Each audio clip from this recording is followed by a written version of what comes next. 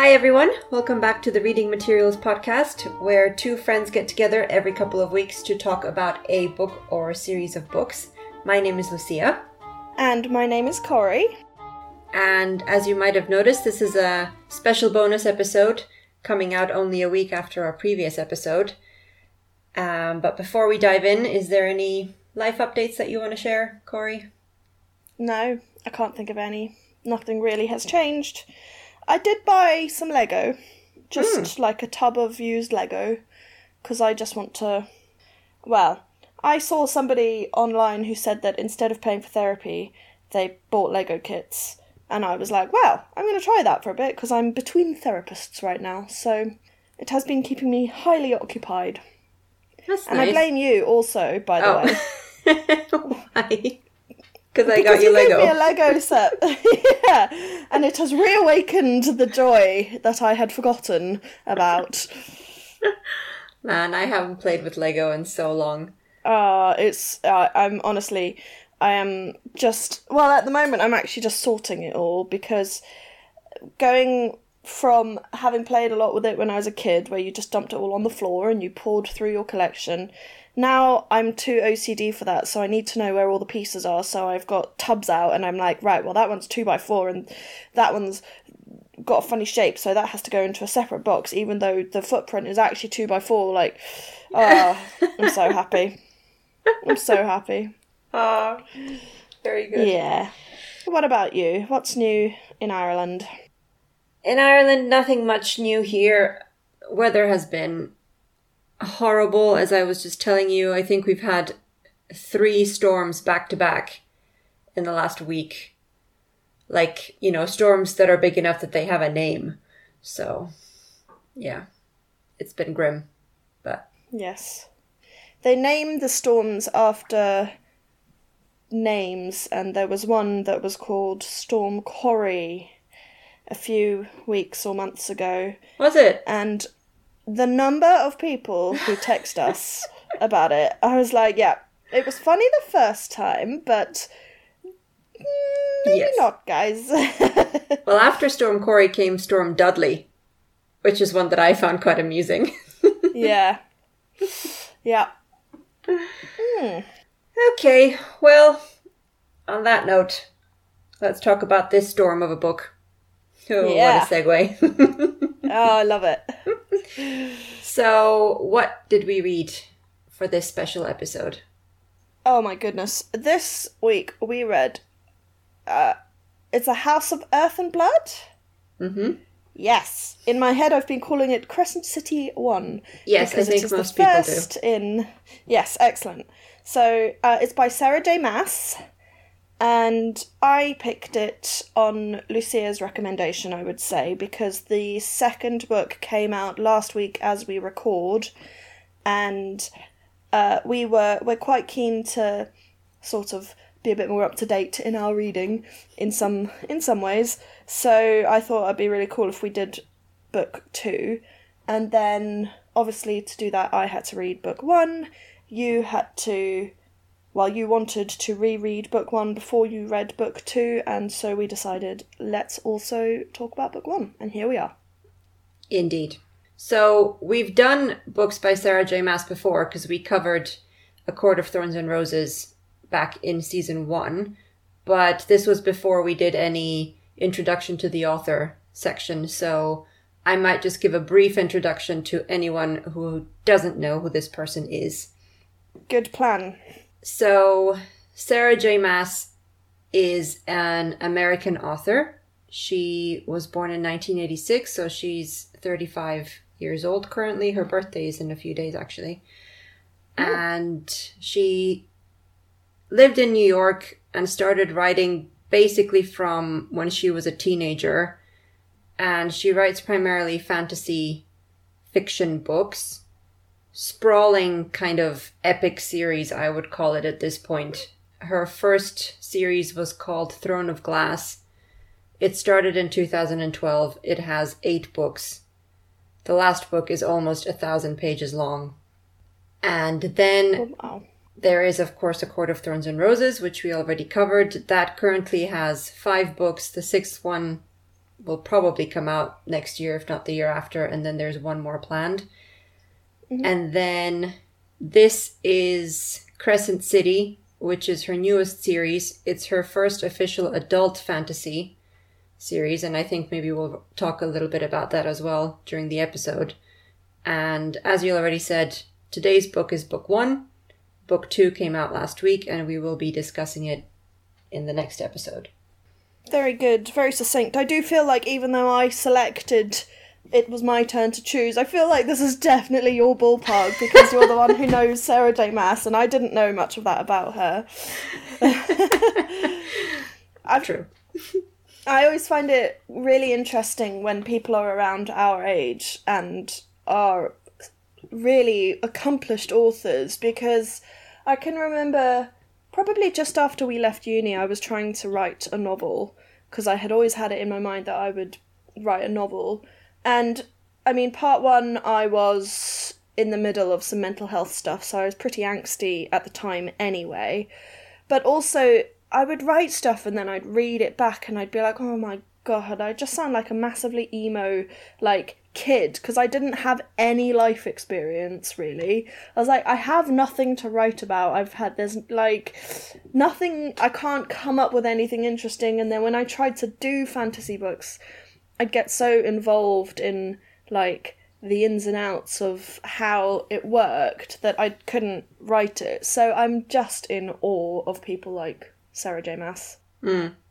Yeah, me too. It's kind of the dream. If anyone ever aspires to be an author, then her career and many careers of most of the authors that we've discussed on the podcast, I think, are pretty accomplished. But yeah, to write your first real book at the age of 16 and have it be published a few years afterwards while you're still at uni is amazing. I think she's really great, and I think her books are really, well, evidently she's doing something right, because she is huge at the moment. She's one of the biggest fantasy authors, I would say, currently publishing. Yeah, agreed. So there's a lot to talk about, so I'm going to read the blurb and then we're going to dive in. Yeah.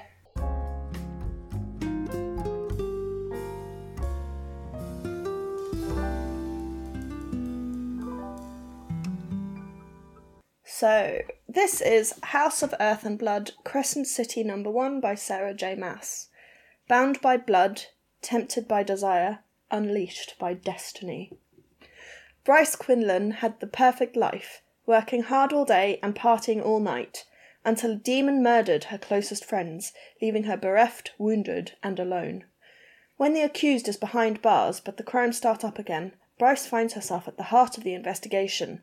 She'll do whatever it takes to avenge their deaths. Hunt Athalar is a notorious fallen angel, now enslaved to the archangels he once attempted to overthrow.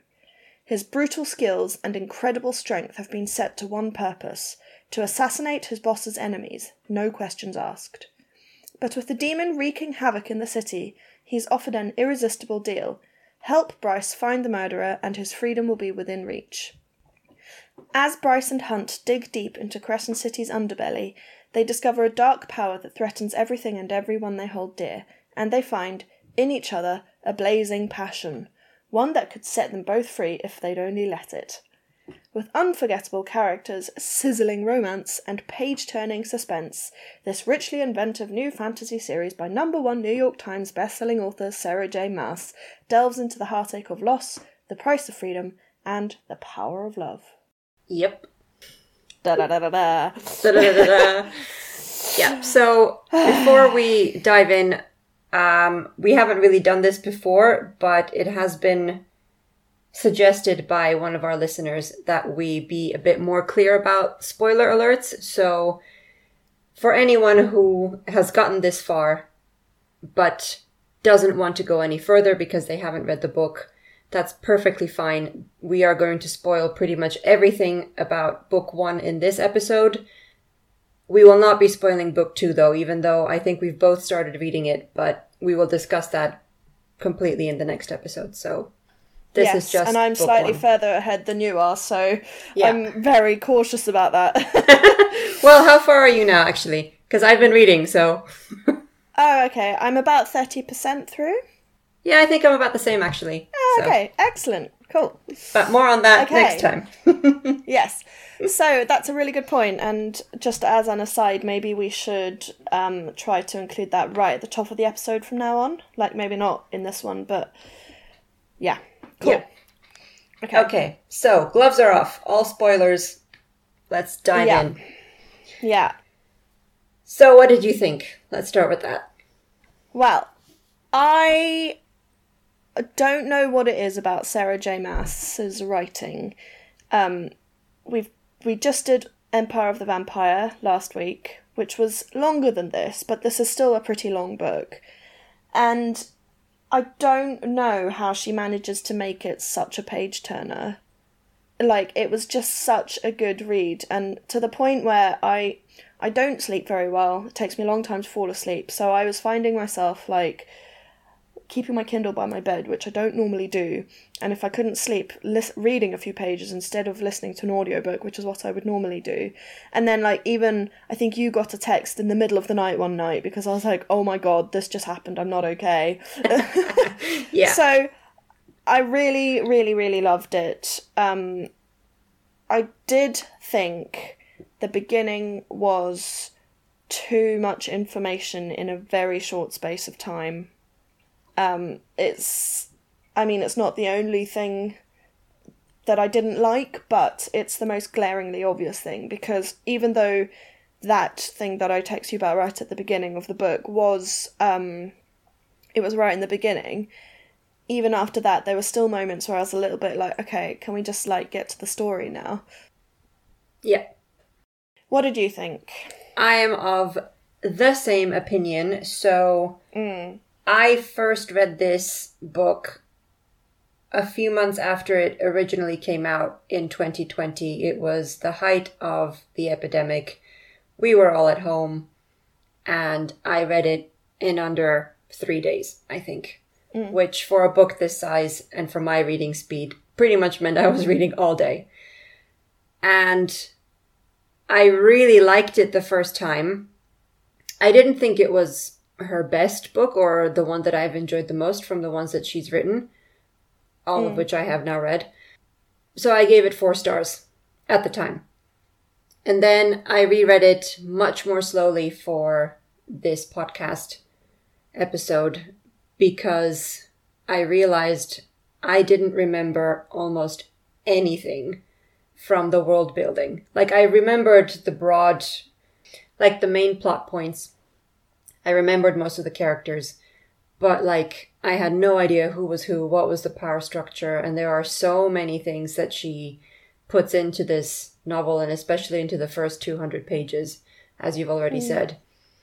So I'm really glad I took it more slowly this time, and I was taking notes as I was reading. But still, once the action gets started, it's like you have to keep reading. It's just almost unbelievable, as you've said, how she can write this story that makes you want to keep going after every chapter. Despite all the things that you might not like about it, or like the details, like she crafts a really good story, I think. I agree. And there's enough detail between individual characters that makes you interested in most of, I mean, not every story arc, but there's some books that I read sometimes where it goes to, like, a different character's point of view or something, and I'm just like, I can't be bothered, like, just take me back to my favourite character. I didn't feel like that this time. Yeah. So would you still give it 4 stars? Yes, now? Yeah. I wouldn't put it up to 5 simply because it's clunky in the beginning. Like, the world building is really good. I really like what she's done. I don't like how she did it, though. It feels very kind of stilted, thrown in randomly, kind of, it doesn't feel natural the way that she explains everything about how the world works. So for that reason, I would take off the 1 star and keep it at 4. Yeah. How about you? Yeah, I would agree with you. I think I'll go for 4 stars as well.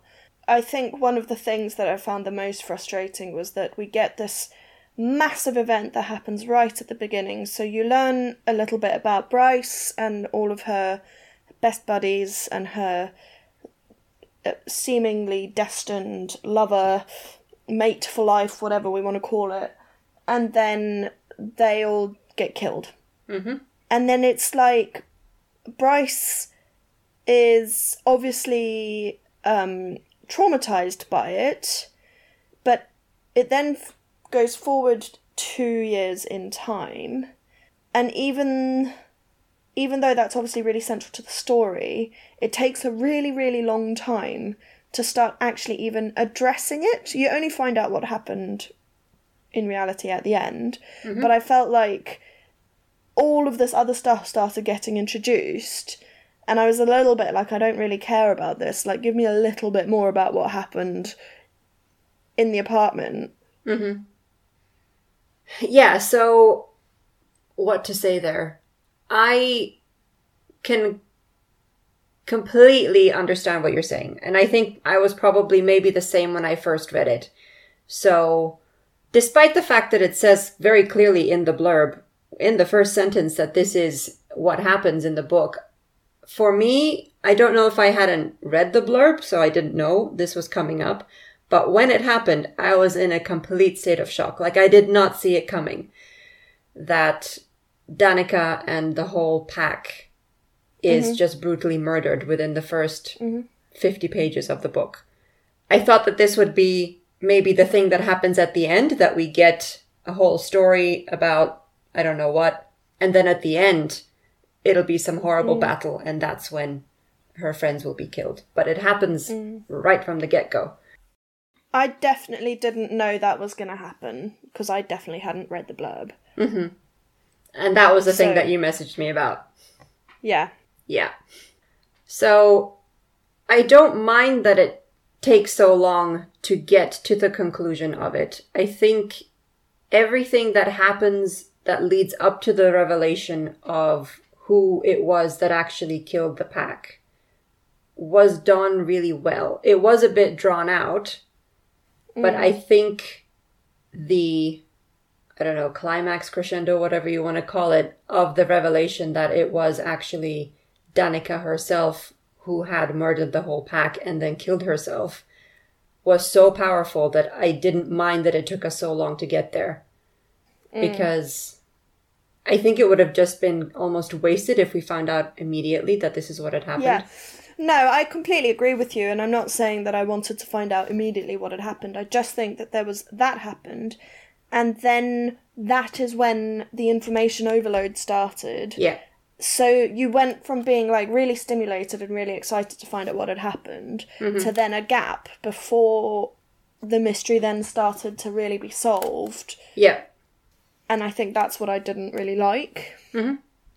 Yeah, and I completely understand that.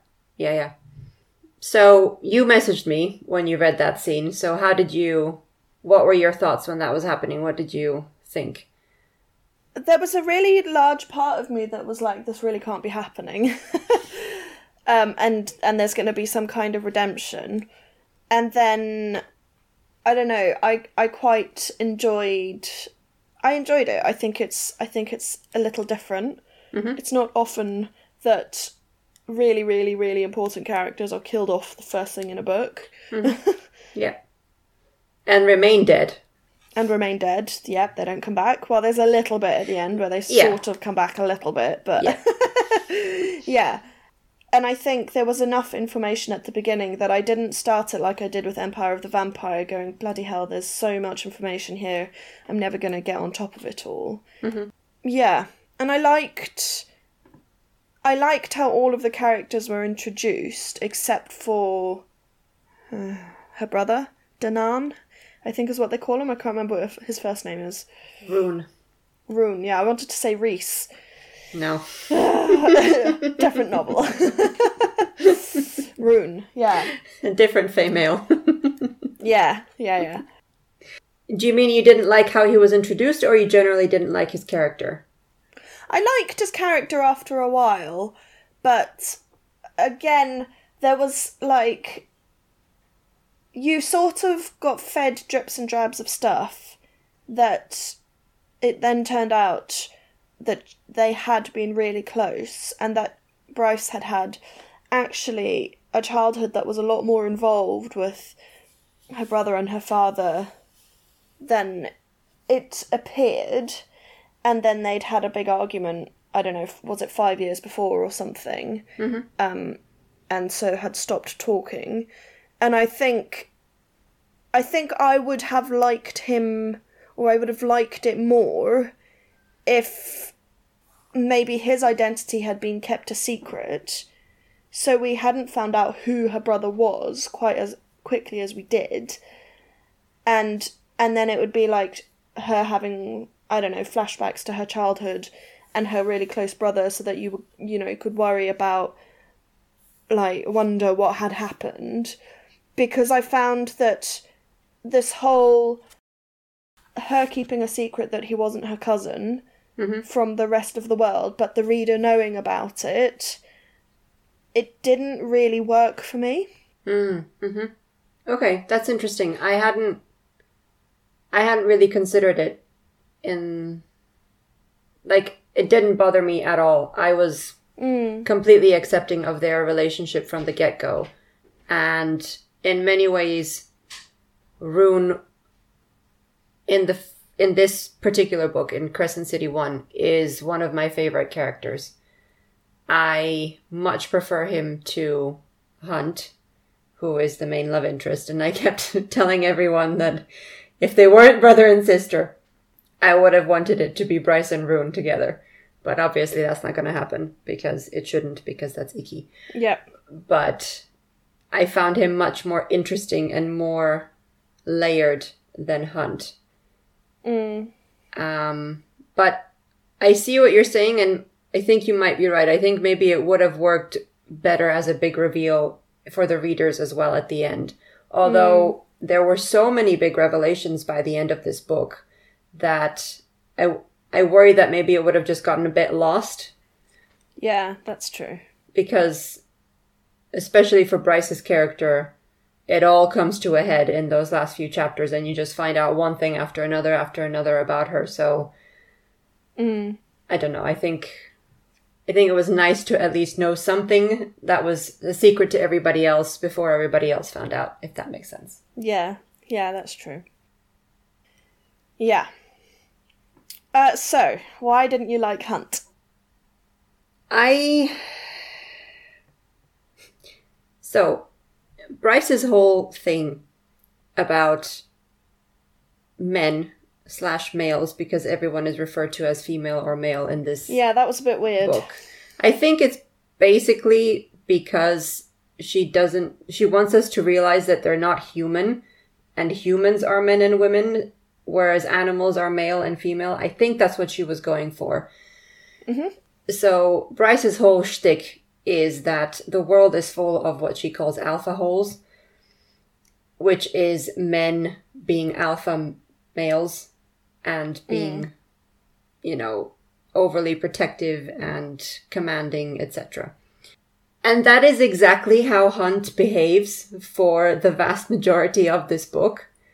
And I had big problems with it this time around, because I just thought it was too much, and I didn't think there was a good enough reason for it. So the first time that he meets Bryce, he's automatically pegging her as just this spoiled party girl who is probably quite stupid and sleeps around and does a bunch of drugs. And he completely writes her off as that is all she is, and he doesn't even give her a chance to show who she really is. So he doesn't give her the benefit of the doubt, basically. He just, in his mind, has painted this picture of, this is who she is, and this is how I'm going to treat her. And I found that really off-putting about his character. Like, I know he grows out of it as we find out more about him, and as he gets to find out more about Bryce. But I just couldn't, it left a bitter taste in my mouth. His first scenes with her, and how he talks to her, and how he behaves around her. What about you? Did you like Hunt? So, Yes, I really liked Hunt. And I think there was one moment in it, I can't remember what it was. Maybe it was after there'd been some trauma and they ended up sharing a bed. Not in a sexy way, but just whatever. And maybe we're getting a bit too personal here, I don't know. But I had a friend like that who was a guy. There was never any sexual relationship between the two of us, but for me, he provided me with a physical comfort in terms of just like giving you somebody to hold on to when I really needed it. And I think even before then I was sort of getting vibes of this is a really broken person, because that friend of mine, I would say, was also a very broken person. Like, stuff had happened. I don't know what it was, but, you know, that attitude has come from somewhere. It hasn't just organically happened. So I think I was probably a lot more sympathetic and a lot more willing to give him a bit of slack as a result of that. And I also really liked how Bryce was just like, I'm not going to take any shit from you. Yeah. And said to his face, oh, you're an alpha hole and this, that and the other. And I don't know, I feel like his character was quite well written in that you could see the thaw slowly happening, although it did become a little bit cliche towards the end. But yeah, I think for that reason I wanted to sort of learn a bit more about him before I was a little bit like, I hate you. And then by the time we'd been given a bit more stuff to hold on to, I was like, yeah, okay, I quite like him. So I can see where you're coming from, and I don't hate him. I think he is a very flawed person who has obviously undergone horrible traumas in this book and before this book throughout his whole life. So I do appreciate his depth. I just don't appreciate how he behaved in certain scenes. But I completely agree that as you start chipping away at his character and they start building a friendship, I really liked the friendship that they formed. And I kind of wish that I kind of wanted to just stay there. I feel like their friendship is much stronger than... I don't see why it has to become a romantic relationship, is what I'm saying. It did remind me a little bit of... what's the first love interest in the other one that we read? Tamlin. It did remind me a little bit of that, because it was sort of the first almost hero who'd rocked up, although given, you know, he wasn't your typical hero, but she sort of fell in love with the first, like, big, I don't know, saviour, I suppose. And then I was sort of thinking, oh, well, is this going to be the same as, or I am sort of thinking, is this going to be the same as Tamlin, where they fall in love and then suddenly somebody else comes along and that turns out to be a much stronger relationship. I don't know if that will happen, but I think one of the things that I'm not wild about with Sarah J. Maas's writing of romantic stories, although bearing in mind Court of Thorns and Roses and that series is the only other book of hers, or series of hers that I've read, I feel like it becomes very... You get this amazing build-up where you're like, you just want them to sort of get together and, you know, kiss each other or enact on their feelings or whatever, and then it happens and it's a little bit like, okay, cool, where do we go from here? Yeah, I think she's really good at the build-up, at building the tension and the flirting and everything. But, yeah.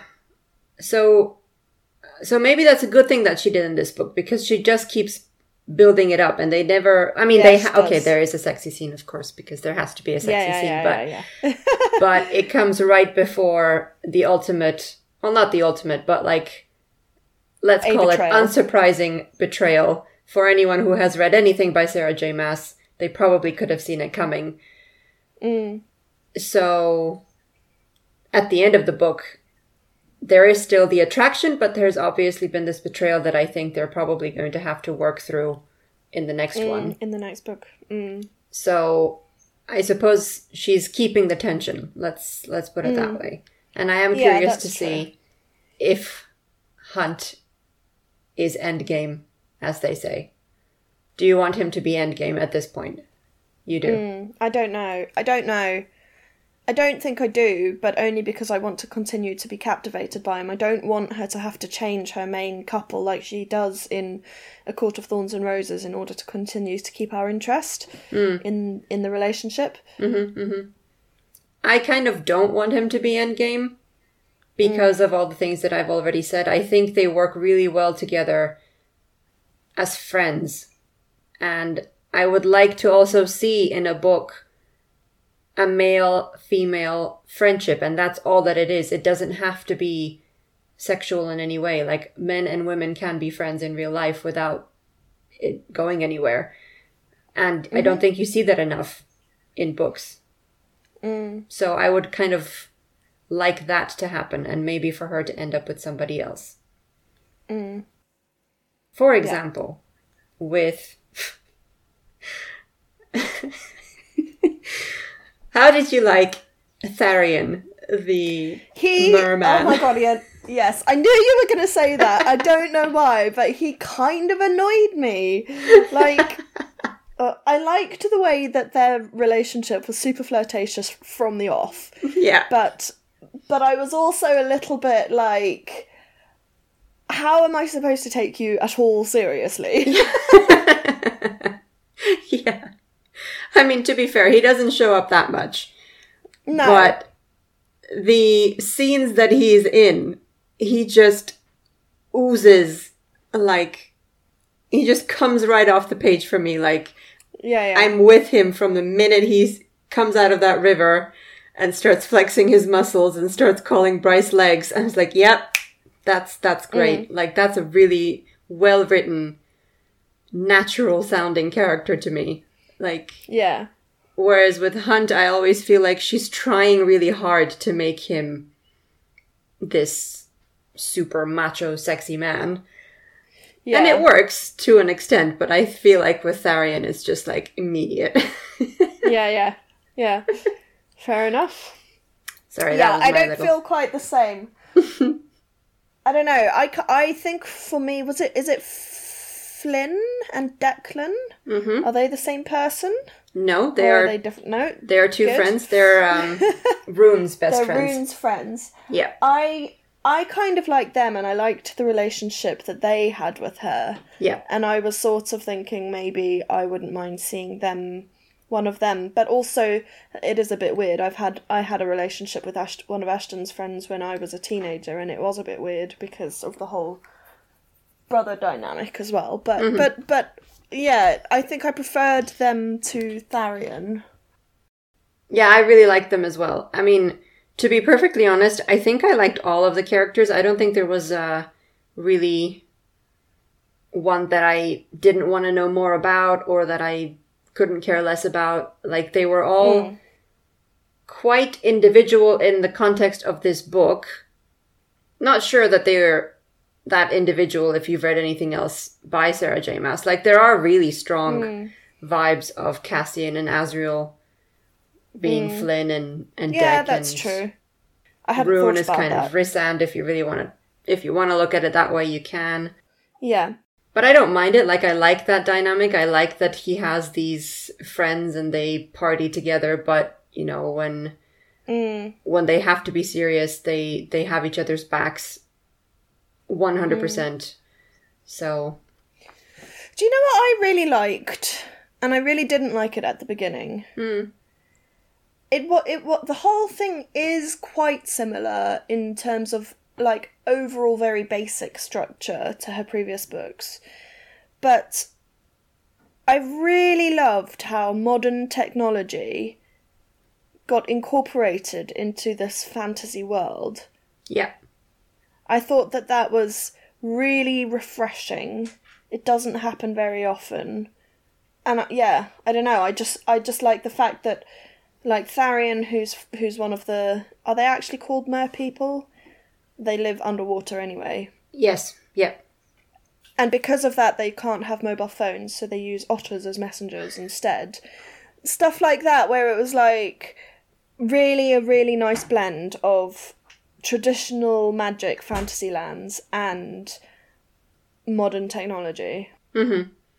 Yeah, me too. I think it even has a name, because these things always do. Apparently it's called urban fantasy. So, okay.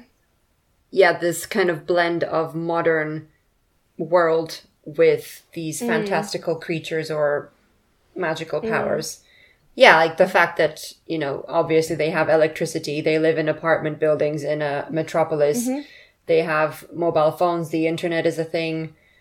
They are making new medicines, kind of blending magic with science. So, yeah. Helicopters are a thing. I guess we got a little bit of it in the House in the Cerulean Sea because they had some types of technology, but it felt very much more basic, and it didn't feel like there's parts of this where hacking is incredibly important, and digital broadcast of live video feeds is really important. And I mean, even at the beginning when they're in a club and they're taking selfies or they're texting each other, like, it just felt like it made it a lot more relatable. I found it quite jarring at the beginning. It took me a little while to get my head around what it looked like in my head. But once I'd figured it out or come up with something in my head that I was happy with, I was like, oh yeah, okay, cool, I am really on board with this. Yeah, I think what you just said, that it makes it more relatable or easier to imagine. Like, I can easily picture it as, okay, this is, I don't know, some version of New York or some version of London. Like, you have this big city, it has the historical parts, it has the modern, you know, buildings, the skyscrapers, there's a river that runs through it. Like, it's any modern city that you can think of. So you can maybe more easily imagine how it all works.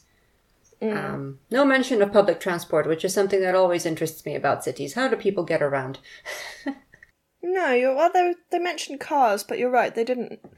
I know, yeah. I mean, it's completely irrelevant. It's just a thing that I thought of right now. Yeah, it was interesting.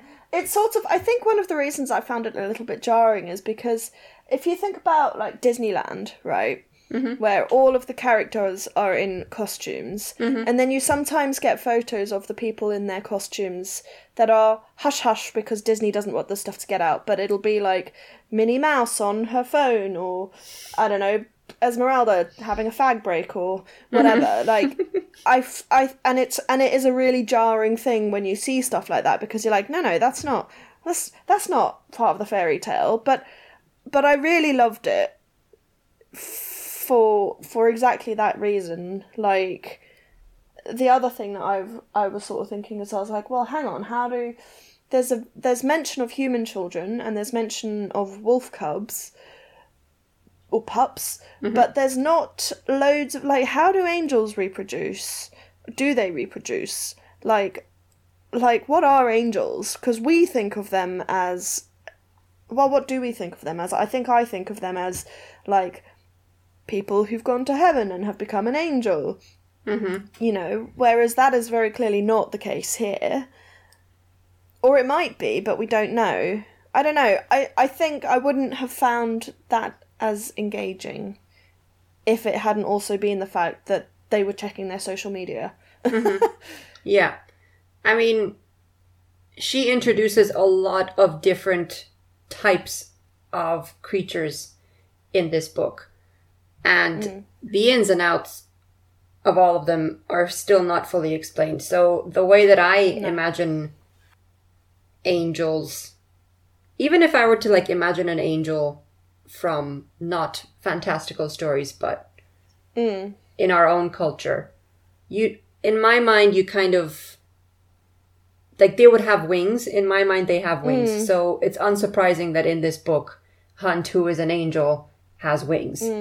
But it's interesting that you have angels with wings of different colors. Like, you have, his wings are gray, But you have the angels that have like the pristine white wings, and then there's angels who have black wings.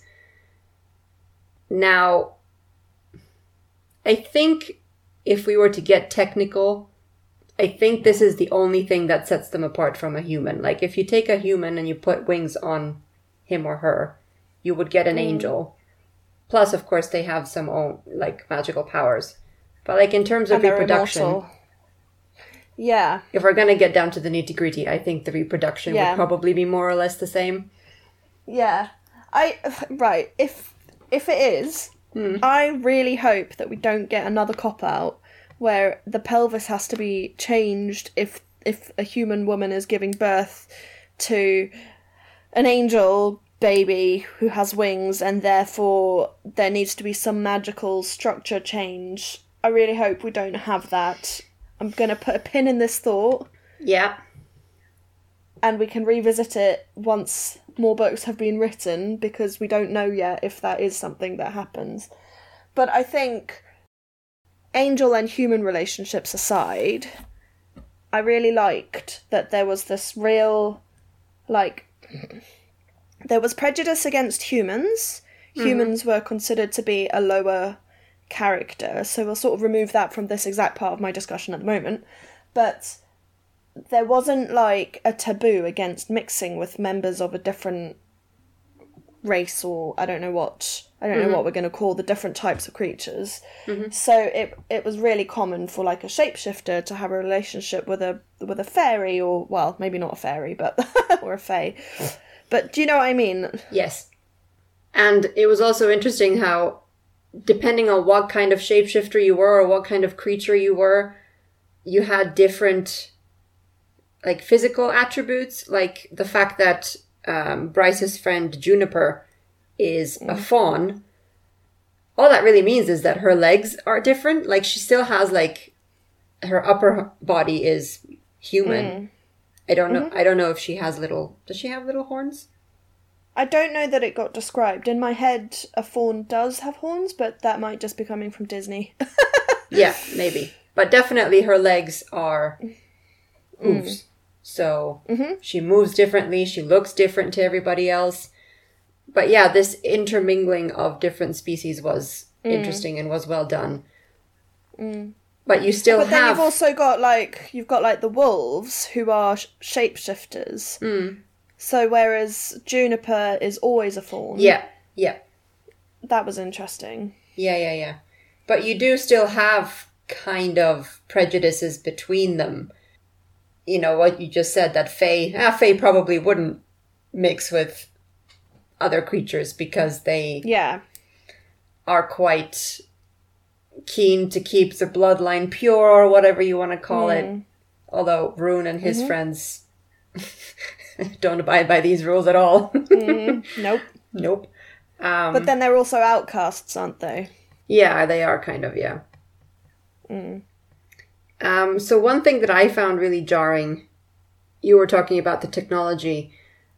I found all the swearing really jarring. Well, how did you find it? I didn't even notice it. You didn't? Okay. No. Okay.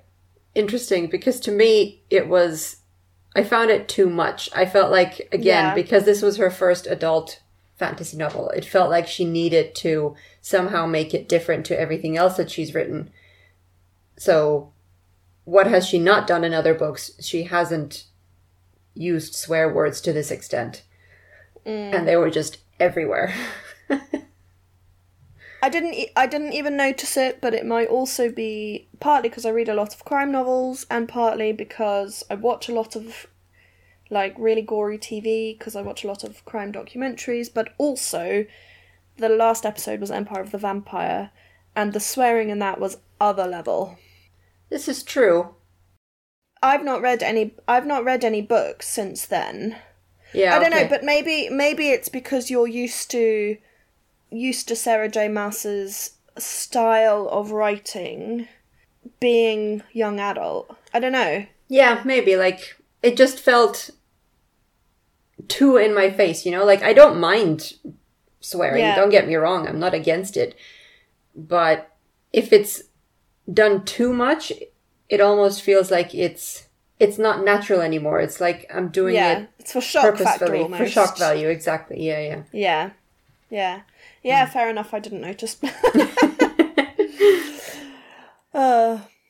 So you mentioned there that the humans are considered lesser than all the magical creatures. Was there anything else that you wanted to add to that? So, do you mean what else did I like in terms of the humans, or just in general? In general, I felt like there was something that you wanted to add about the whole humans and creatures thing. I thought it was really interesting that... So, one of Bryce's best friends is this fire sprite who lives in the library, although she probably wouldn't call her one of her best friends, but you find out at the end, how close they were. And sprites are also considered to be a lesser being. Mm-hmm. Bryce is actually half human. But I thought it was quite interesting that although that prejudice is mentioned a lot, I didn't really get a sense of it other than it being talked about when it comes to Bryce, apart from maybe her boss, Jessica, who was really quite awful to her, in terms of like treating her like the, scum on the bottom of her shoe as the admin, like calling her and being like, where are you? Why aren't you at this meeting? Blah, blah, blah, blah, blah. Mm-hmm. And Bryce has a constant set of job applications in her drawer, but never quite manages to get them out or whatever. But then you're always hearing about how she's a second-class citizen, or almost considered to be. And yet when she's out and about mingling with the general population of Crescent City, I'm not talking about, like, Micah or the governor, or the Autumn King, who's her father, or any of those. I really didn't get that sense. Mm-hmm. So, yeah, I guess it's just interesting to me that maybe that was mentioned a lot to explain the fact that there were wars between the humans and the higher beings that are not going on in Crescent City, but I wasn't really sure what the point in it was. I don't know everything about this, but from the notes that I've taken, my understanding was that the planet or the world that they live in now used to be just humans thousands and thousands of years ago, and then these magically powered beings somehow crossed over from a different dimension into this world and took over. And ever since then, there has been this struggle of the humans against these magically enhanced beings. And that was the whole point of the rebellion that Hunt fought in. I suppose that's a nod to just general colonialism, isn't it? I think so, yeah. I mean, that is kind of what it sounds like. Yeah, okay. And then, because there's so many different kind of power levels, like, it's not enough for you to be a creature of, like, a shapeshifter or an angel or a mer person. Even within those groups, there's different hierarchies because each group has, like, a king or a queen or some sort of a leader. But even all of them have these Asteri rulers, these supreme beings whom we never really meet, but they just kind of run everything and are super scary. I think they're supposed to be the 7 stars, aren't they? Something like that, yeah. Like, it's not fully explained why they're so powerful, but they're very scary. Yeah, I think I hadn't quite got that it was wholly human before the Asteri turned up. I must have noticed that at some point, because you say that many years ago and I go, 15,000, because that's a number that I randomly remember. Yeah, no, that's exactly right. Yeah. Yeah. But I think that maybe brings us to something else that I found a little bit confusing that maybe you can shed a bit of light on, having read it twice. Mm-hmm. But you've got the House of Earth and Blood, Mm-hmm. which I think is, I'm not 100% sure exactly who belongs to what category, but you've got, is it the Shapeshifters? Mm-hmm. Well, there's lists of it in the beginning of the book, but it seems like there's some choice between where they go, because wasn't Jessica a member of one house and then she changed and moved to somewhere else? Yes. Like, how do they choose what's the point in it? I don't know, and I don't think this is ever explicitly explained. It does, to me, sound like, depending on what kind of creature you are, you immediately fall within those 4 houses. So, like the House of Earth and Blood that you just mentioned, that's shifters, humans, and witches. So that almost feels like it's maybe the lowest, the most like humans kind of magical creatures, let's call them. And the fact that Jezebel shifted to a different house, I think, is what makes her unique. I don't know how common it is for people to do that. And it's it wasn't fully explained why she did it. We just know that this is what happened. She kind of turned her back on the witches and is now a member of a different house. But why that happened and how it happened, we don't know. Because I think Jezebel, there's definitely more to her than meets the eye. And I think we'll learn a lot more about her in the second one. So I don't know. What else did you like? Come on, you've got 4 pages of notes. Give me more. Oh, but like my notes are literally like naming all the characters. Who are these characters? Are they still alive or dead at the end of this book? What are the houses? These power structures, the power systems, the 7 heads of the city, you know, all these things color coordinated so that I can kind of understand what's going on. Yeah, fair enough. But I liked the whole friendship thing, like I already said. I really liked Bryce and Hunt, and I really liked Bryce and Danica. I mean, their friendship has become this epic thing now, even on the internet. Like it's become its own entity almost. All right. Almost like separate from the book. Brannica. Brannica, yes. I've never seen Is that that before, what it's but if it's not if that's not what it's called, then I think you should coin that term and call them Brannica. So, I think maybe the thing that kind of confused me the most was the whole idea of the drop. So, this is the concept that for these people, let's call them, with magical abilities, be they shifters or witches or angels, fae, at some point they have to make this drop to fully access the full extent of their magical ability and to become more or less immortal. Did you understand it? Could you picture what this means? No. So I thought that it was literally, when you do the drop, you have to have an anchor so that you can come back and your body is allowed to be dead for 6 minutes, and after, or was it 7? Anyway, whatever. After that set amount of time, your body dies. And I, in my head, had it that it was like a physical drop, because it was talking about these drop centres where you go and you have to take your anchor with you. So I don't know if I thought it was maybe you had to go through like a portal or something. But yeah, I completely didn't understand it. And then I am also still baffled as to how, like, Bryce just decides randomly in the middle of the battle at the end that she is going to do the drop. Yeah. So if you can do that, why do you have to go to the centre and, like, well, I suppose it's because they're trying to catch the energy that comes off you when you do that, because that is the first light, which is what powers the city.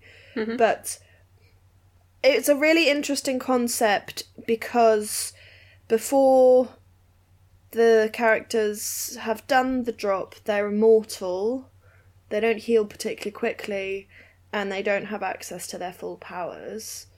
And it seems like a handy plot device to say that, ooh, like Bryce did all this stuff while she was still mortal, and then she did the drop, and suddenly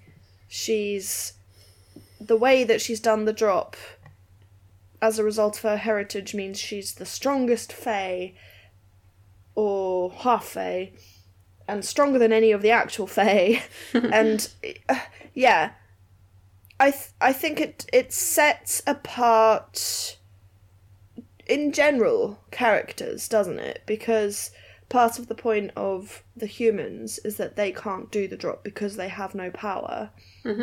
Whereas Bryce has some power because she's half Fae. But yeah, like I think on some level it is a choice whether or not you do the drop. So I think Bryce could have decided to not do it at all. And then she would have lived out her mortal lifespan. She would have aged the way that humans probably do. Maybe a little bit slower because of her half-Fae heritage. But she would never be able to do magic or do whatever it is that Fae are capable of doing.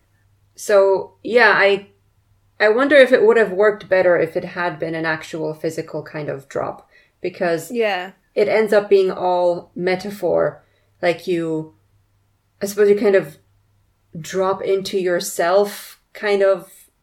And she this tries is happening in my head. Just because it's happening in your head doesn't mean it's not real. Yeah, kind of. And like she tries to describe it, like the fact that when Bryce is coming up, she needs to like run, almost like there's like a runway that she needs to reach the end of, and then she jumps up and she returns back into her own body.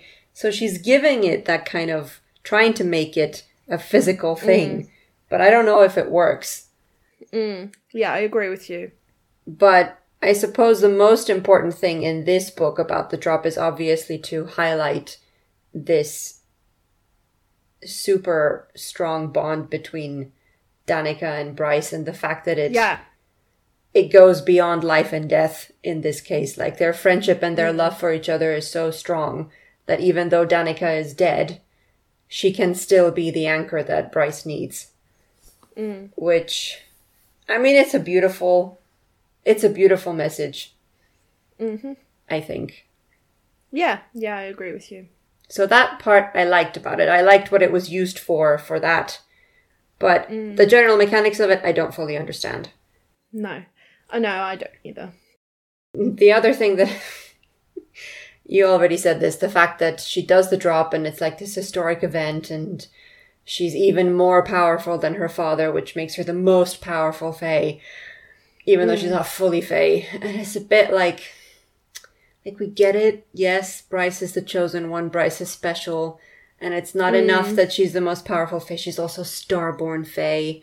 And she's got the horn tattoo. And she's got the horn. Yeah. It's a bit too much.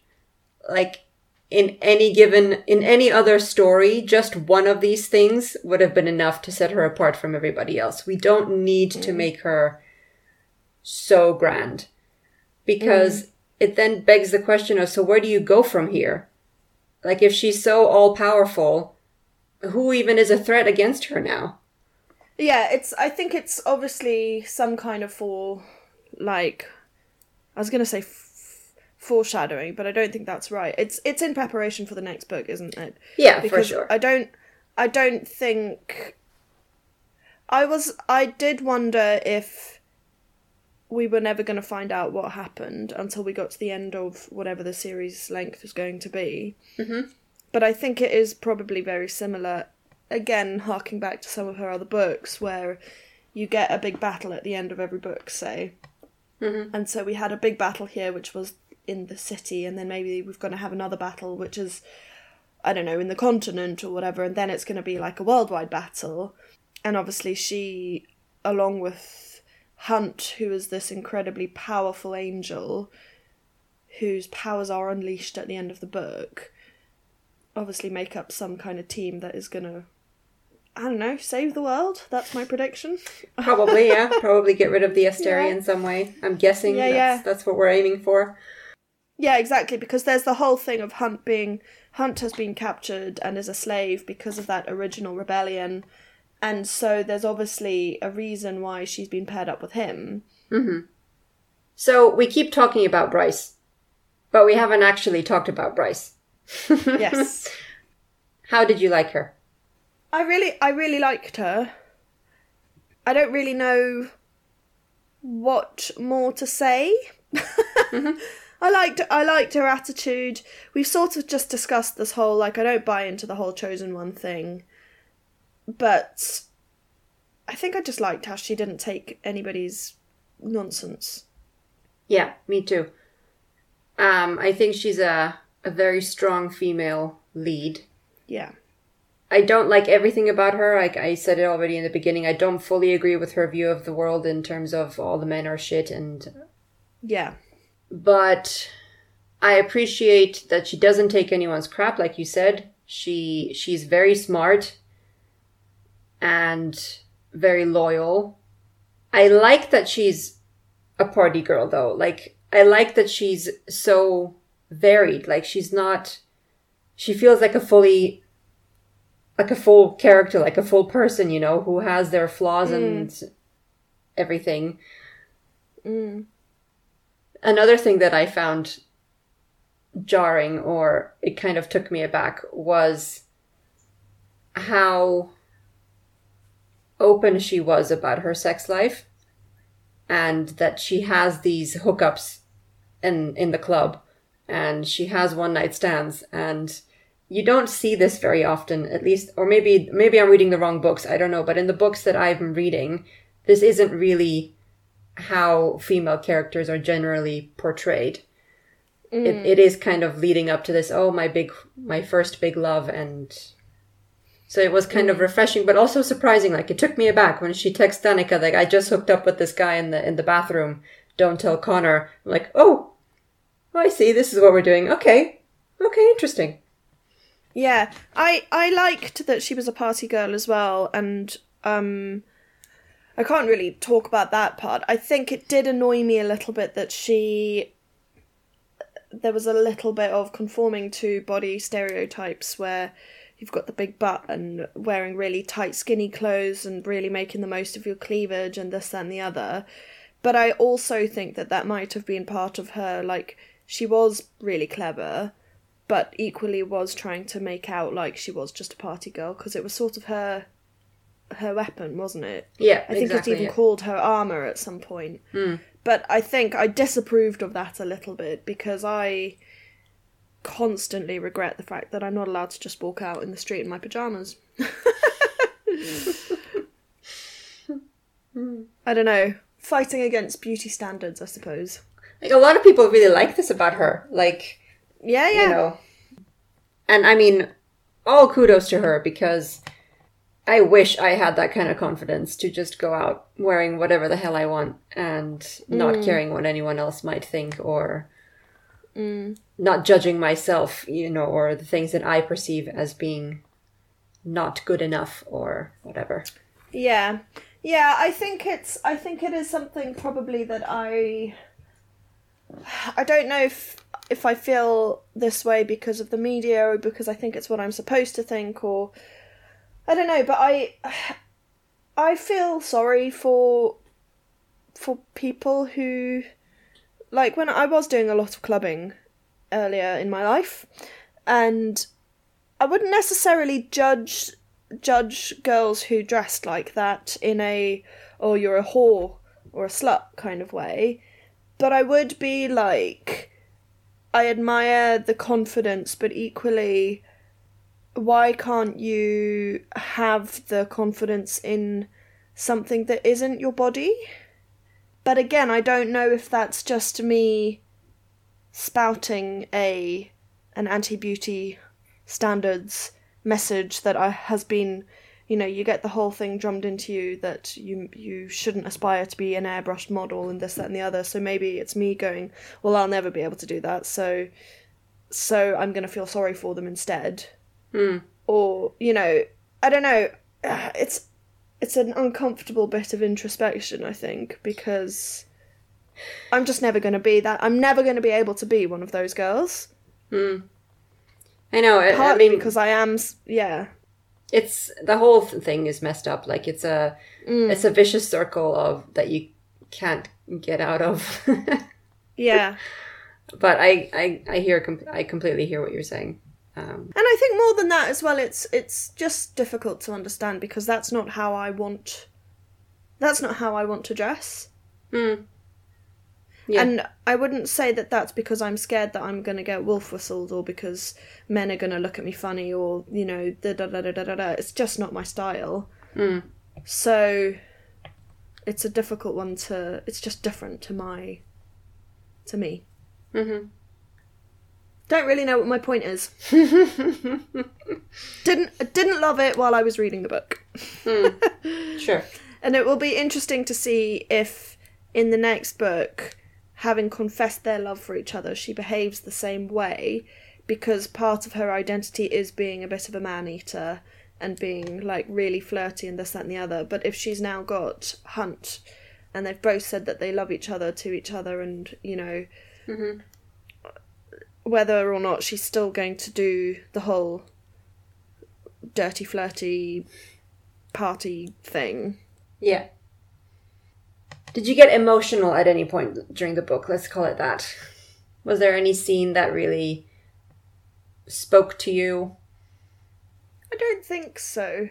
Not in the same way as some of the books we've read recently did. I just wanted to know what was going on. No, I'm wrong. When Lehaba? Yeah. The sprite? When she died, I was like, oh, that tugged at the heartstrings, for sure. Yeah, me too. Yeah, how about you? I'm the same. Yeah. It was that scene and what she was saying, you know, I'm with my friends, so I'm not afraid. I was like, oh, that hits right here. Oh, that hits in the feels. Yeah. Yeah. Yeah. What did you think of Danica tattooing the horn onto Bryce's back? Sneaky. I don't. Like if you start thinking about it, Danica is a bit of a sneaky. And I wonder how much Bryce is going to struggle with this going forward because I struggle with it. You know, it must be really hard to think that there's this person whom, for all intents and purposes, knew everything about. Yeah, exactly. Like we're not blood, but we might as well be blood because we're so close. And then you suddenly realize there's so many aspects of them that you don't know about and that they went behind your back, lied to you, manipulated you and did this thing to you without your consent. Yes. I agree with you completely. I think massively problematic. I thought that was, apart from the fact that they got these tattoos and it was Danica's suggestion and Bryce was so drunk she didn't even really know what was going on, which way was up. That's problematic because a good friend will never allow you to get a tattoo when you can't think straight because that is permanent. But equally, the fact that it's this incredibly powerful and needed or desired weapon, as soon as somebody finds out that she had that, even if Bryce wasn't going to get involved in any of it, she would just become a target. It just, from that moment on, even if she was just this if she really was the party girl who, okay, yes, she has all this power, but she really didn't want to use any of it, it just takes that choice away from her. Yeah, if you look at it too closely, it doesn't sit well with me. No. What did you think of the big reveal that it was Micah orchestrating all these things and the big showdown between him and Bryce? It took me by complete surprise, which I loved.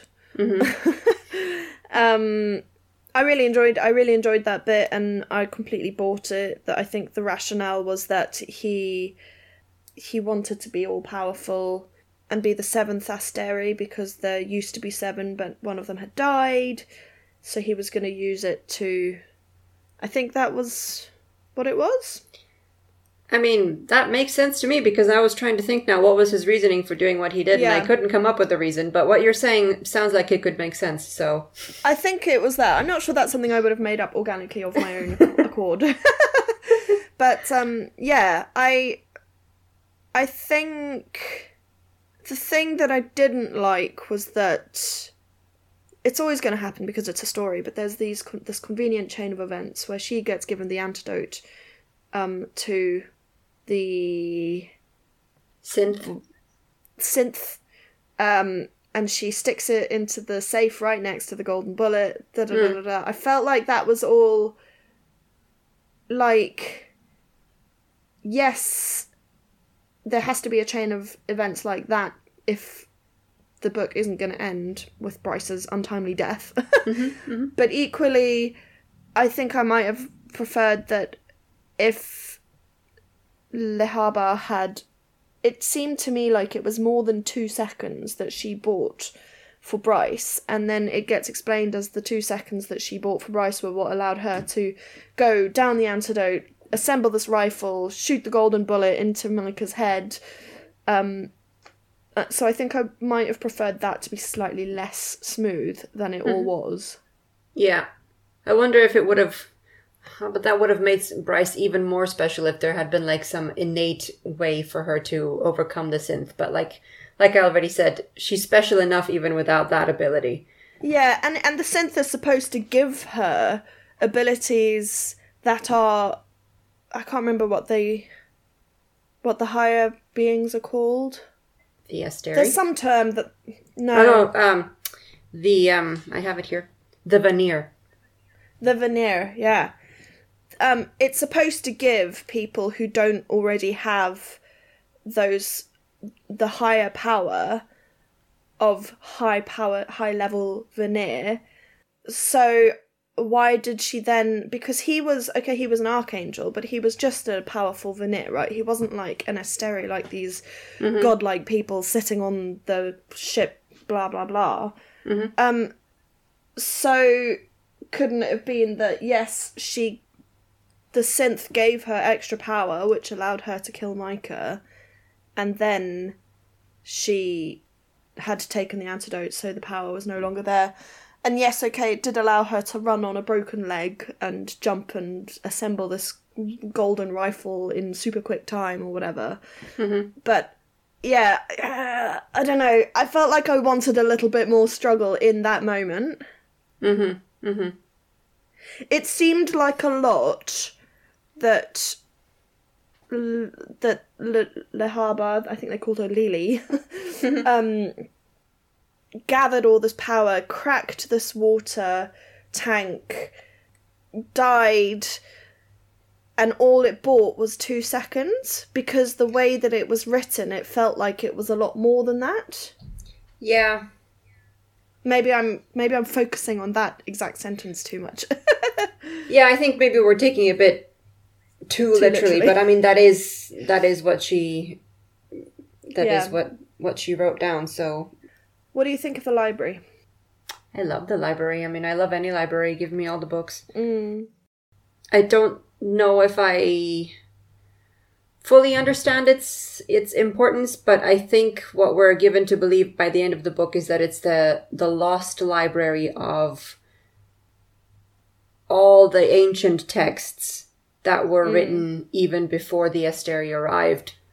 So I predict that it'll be really important in the coming books. If indeed the whole point is to have the final showdown with the Asteri, then I wonder if it contains, some kind of instruction on how to defeat them or something. Yeah, so it was, I think the thing that I'm really interested about is that it was before any of the Vanir had turned up onto the planet, whatever the world is. So it's all the human stuff, and it made me think of the Lost Library of Alexandria. Which is obviously the inspiration for it. But it was I thought it was a really interesting way to bring something that's really romantic and fantastic in our current world and make something of it.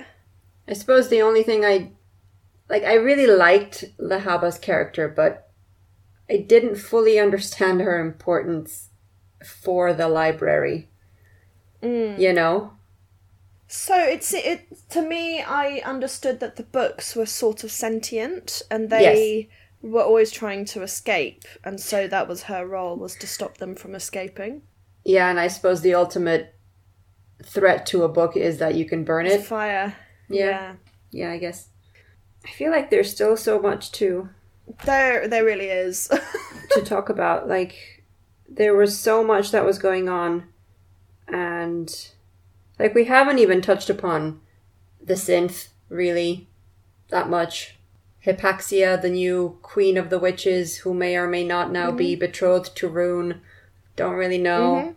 Did you sense that she was the med witch that he was dealing with? Nope. No, did you? Well, it's hard to remember if I caught it because the first time, but this time I caught it again. So she's an interesting one. I didn't get that. There was another reveal. What was it?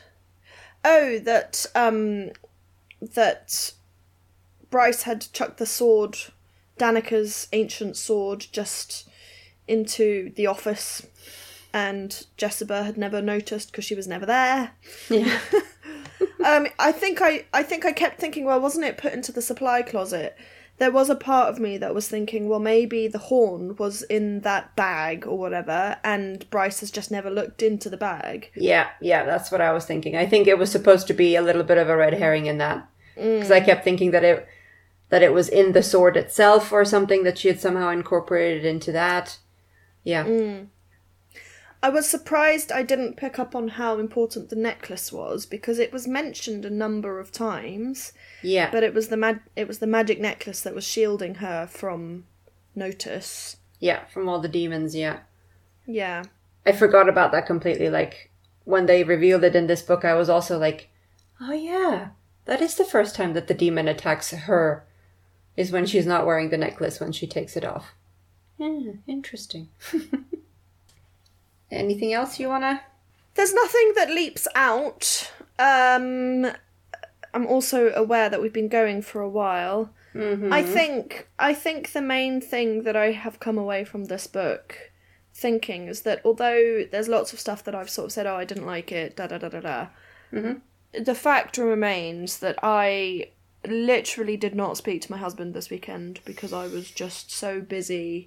And I even texted you at one point and said, oh, I don't know if we can record on that day because I might not be finished the book. And then like a few hours later was like, well, I finished the book. So, you know, as much as I say, oh, well, that was obvious and that was compelling and that was the same as in her previous books, it's literally just because we are sitting here discussing it. I, within seconds of finishing the first book, had opened the second book and started on it. Yeah, I think that she is an incredible storyteller. I completely agree. So maybe we can start wrapping it up with, I know we've both started reading it, but we're not that far in. So do you have any predictions, any hopes for where the story will go? What would you like to see more of or less of? I'm hoping that it doesn't... I think I have already mentioned... I don't want the relationship between Bryce and Hunt to become really boring, like I found Rhys and Feyre's relationship in A Court of Thorns and Roses got really boring once they'd actually got together and like settled down. And I think that there is stuff that's really compelling about established relationships and flirting and fooling around in terms of like being buddies doesn't end once you are in a committed relationship with somebody. So I think I'd quite like to see that from a romance point of view. And I think from an action point of view, I'd like her to do something different to the previous series.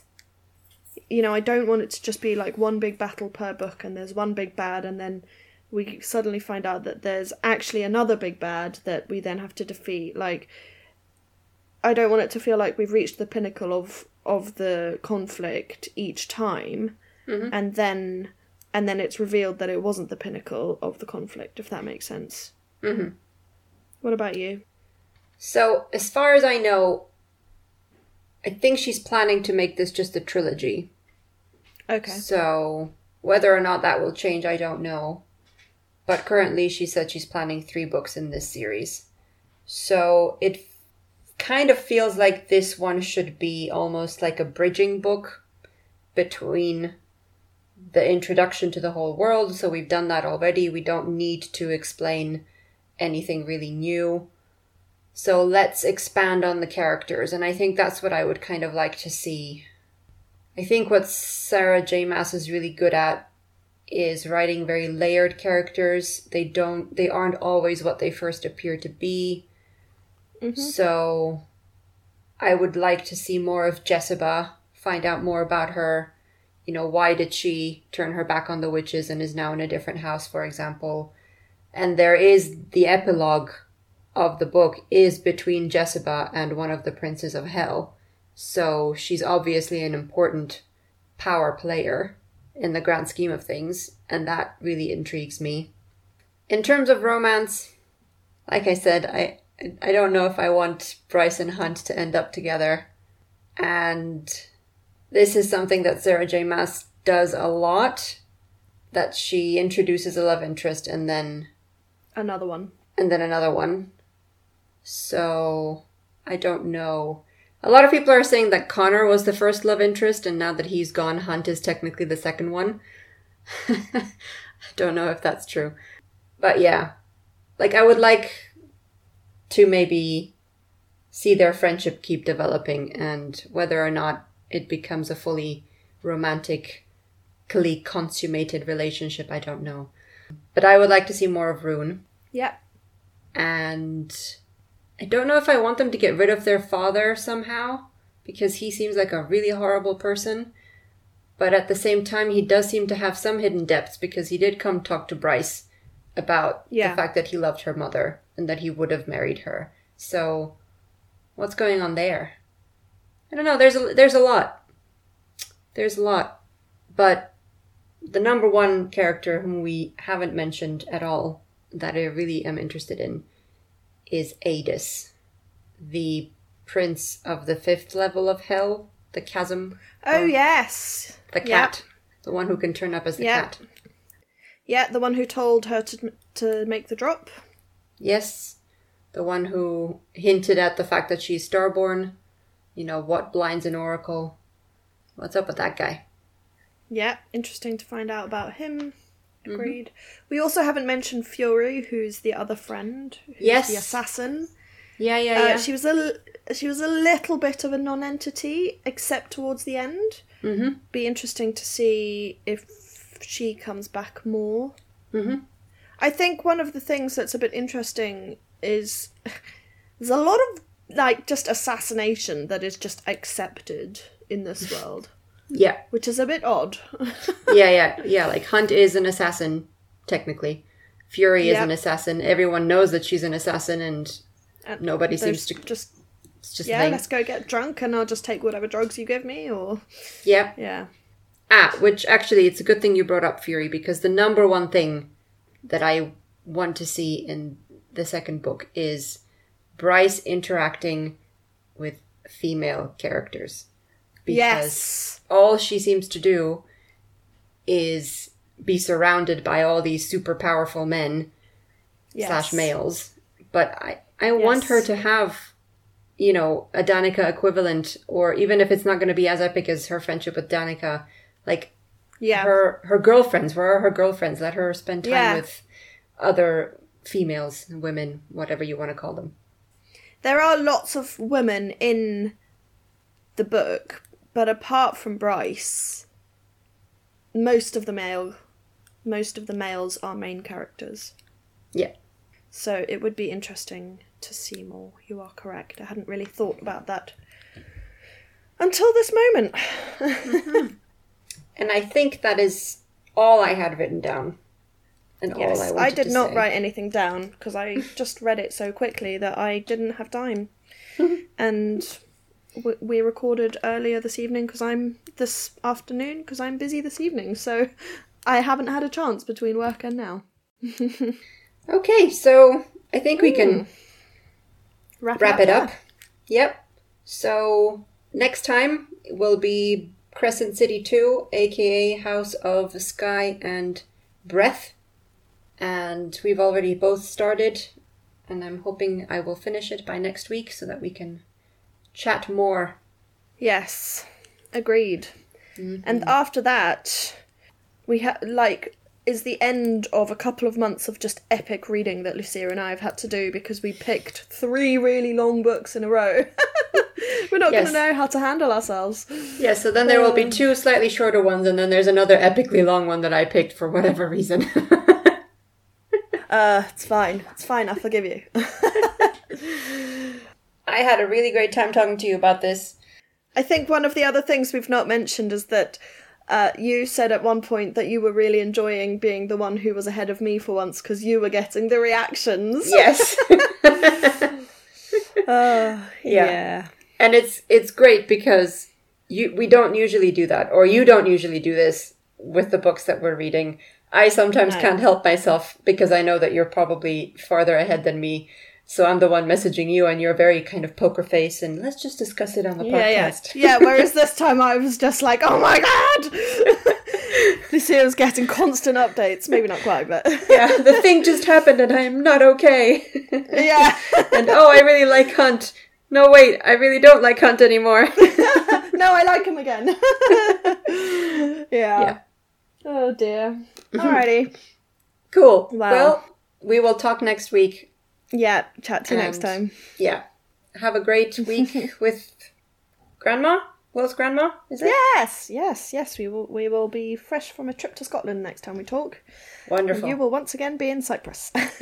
Yes indeed. Okay, I'll see you then. Alrighty, see you then. Bye. Bye. Thank you for listening. If you'd like to know more about us and the podcast, visit our website at readingmaterialspodcast.com. We also publish additional content, including blog posts around the world of books and our thoughts on the topic. If you'd like to get in touch, email us at reading.materials.podcast@gmail.com or find us on Instagram at readingmaterialspod. Until next time, keep reading.